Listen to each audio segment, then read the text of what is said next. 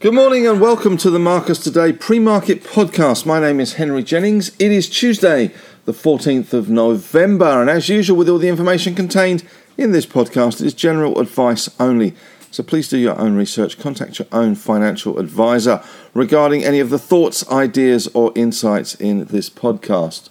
All right, well, let's kick things off as always with the scores on the doors, and it looks like the Moody's downgrade to the outlook for the US on the back of the debt and political situation in the US had very little of impact at all in terms of US markets. Dow Jones closing up 55 points, helped considerably by Boeing, which got some big orders out of the Dubai Air Show.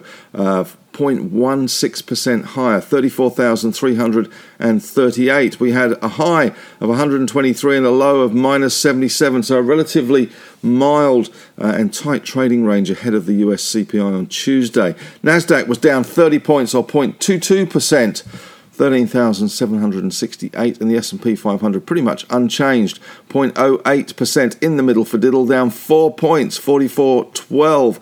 Russell 2000 unchanged, 1706, and the VIX Volatility Index, just people buying a bit of protection before that CPI number, up 4.1%, 14.81 there. So not a lot of movement, to say the least. Over in Europe, we did see European markets shrug off what looked like a weaker opening, with the Stock 600 up 0.8, FTSE up 0.9, Germany up 0.7, and France up 0.6%.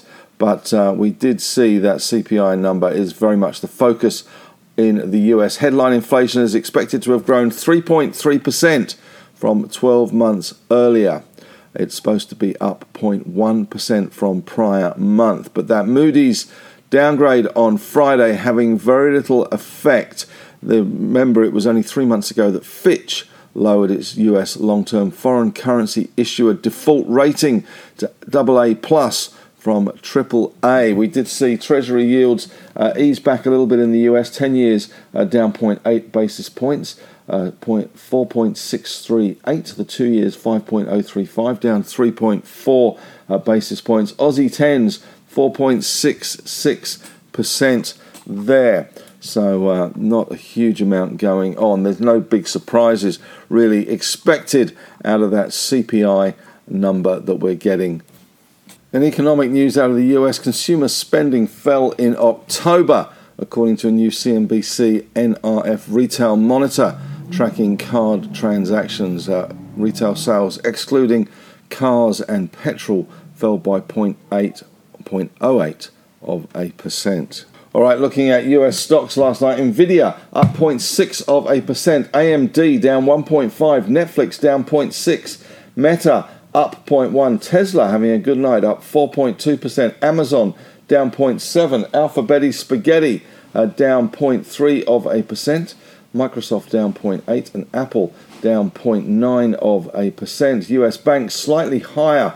We had Bank of America up 0.1%, Wells Fargo down 0.3%, Goldman Sachs and Morgan Stanley going in opposite directions. Goldman's up 0.4%, Morgan Stanley down 0.4%, and Citi up 1.4%.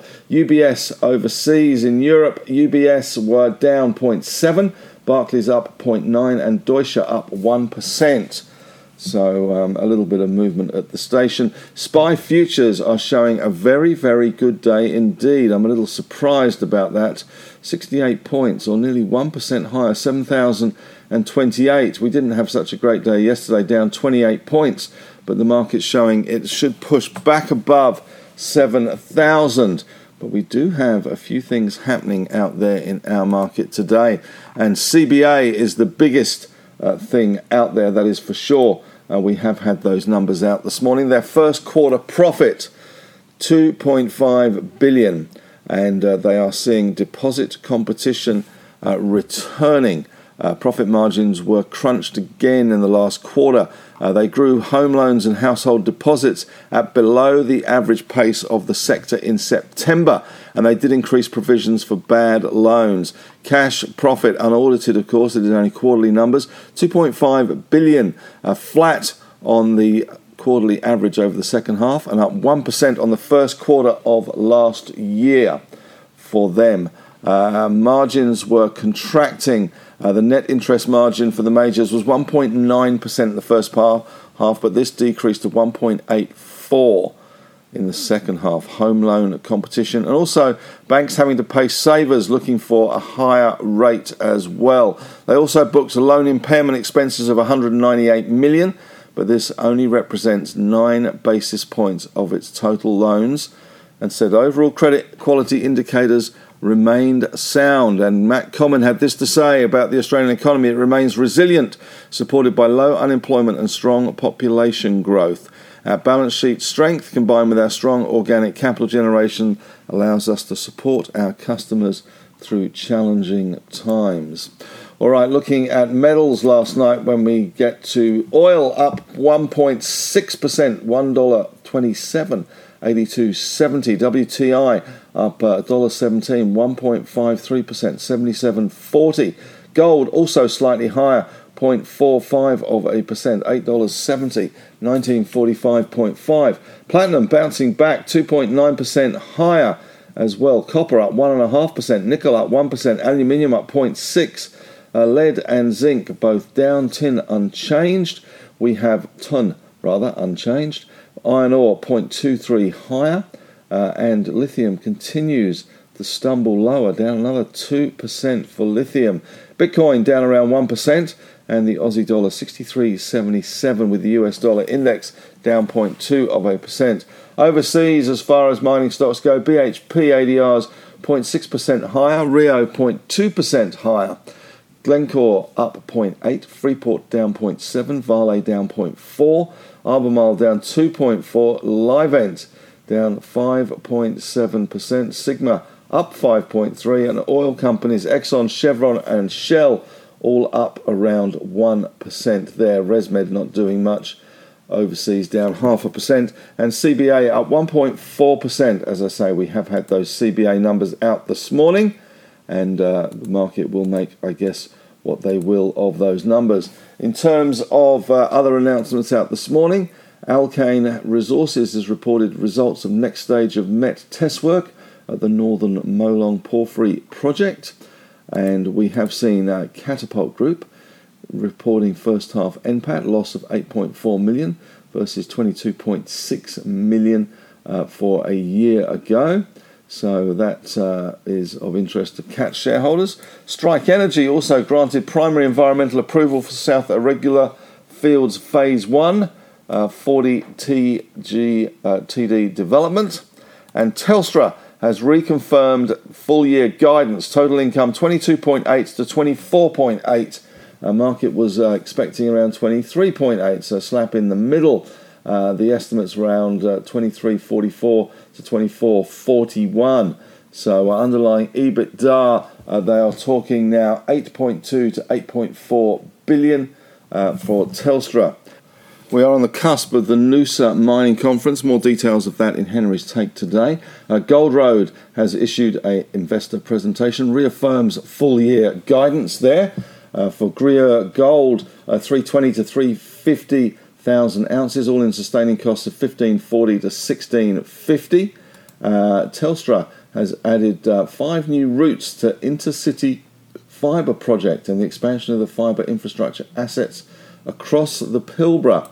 OFX, which is the platform for foreign exchange, reports half-year underlying NPAT $17 million, which is down around 16% on a year ago, 20.2. So expects guidance for the second half of 24 to be stronger than the first half, and that we're also seeing De Grey out this morning, DEG, the stock code there, reporting recent drill results from Diacon and Eagle deposits at Hemi. Deep Yellow has been initiated speculative buy at Canaccord Genuity. The target price there is $1.44. And we have other broker moves today. Elders downgraded to outperform from buy at CLSA. Target price cut to $7.95 from $8.40. Some ANZ moves coming through after the results yesterday. They fell 3% yesterday on those results. ANZ downgraded to neutral from buy at Citi. Target cut to $26 from $27, which gives it only a 5% upside. More on those CBA numbers a little later. And we have also in broker moves as well. ANZ downgraded to neutral from overweight at JP Morgan. Target price cut there to $25.40 from $26.50. TPG had a nasty old day yesterday as Vocus pulled out of that fibre deal they were looking at. Too complicated, too hard it seems. TPG upgraded to a buy from overweight at Jardins. Target remains $5.40 there. And in other news today, ANZ, another broker, UBS downgraded to neutral from buy. Target cut to $25 from $26.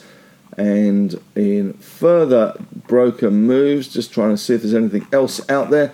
Nothing as yet in terms of those moves. Today we do get some economic data with the Westpac Melbourne Institute Consumer Sentiment at 10:30, and we get the NAB Business Survey at 11:30 as well. So that is something to be waiting for. Stocks in focus today. We should get AGMs from Goodman Group, Michael Hill, the Jewellers, Bubs, Australia, Beach Energy, Resimac, Aurelia Metals, and NABs will be trading ex-dividend today. So when you see the big fall in NABs, don't panic too much. Of course, we did see Macquarie go ex-dividend yesterday, and they did fall further than the actual $2.55 dividends. So certainly, once the dividends are paid in some of these banks, the impetus and the attraction of the banks does wane a smidge. And finally, what must be the strangest news and shows that comebacks are always possible. David Cameron, the former Prime Minister of the UK, is back. He is now been appointed as the UK's Foreign Secretary. Now, David Cameron isn't even an MP, but under the unwritten constitutional laws of the UK, because the UK doesn't have a constitution, it does go back to the Magna Carta of 1215, signed at Runnymede. But under the unwritten constitution, David Cameron can become Foreign Secretary because he sits in the upper house, the House of Lords, as he was made a life peer for his services to Brexit. Well, that's it from me today. Plenty going on. CBA will be the highlight, of course, of the day. Market reactions to the banking results have been a little muted, to say the least. But certainly we'll see how that one pans out today. ANZ were down 3% yesterday. We'll see if we get a little bit of a rally there potentially today. And, of course, we have got a little bit of positivity from the Dow, if nothing else, to go on. And that SPI futures, which, to be honest, is a little strange. 61 points at the 8:30 close there. Have a great day, and as always, may the trading gods be with you.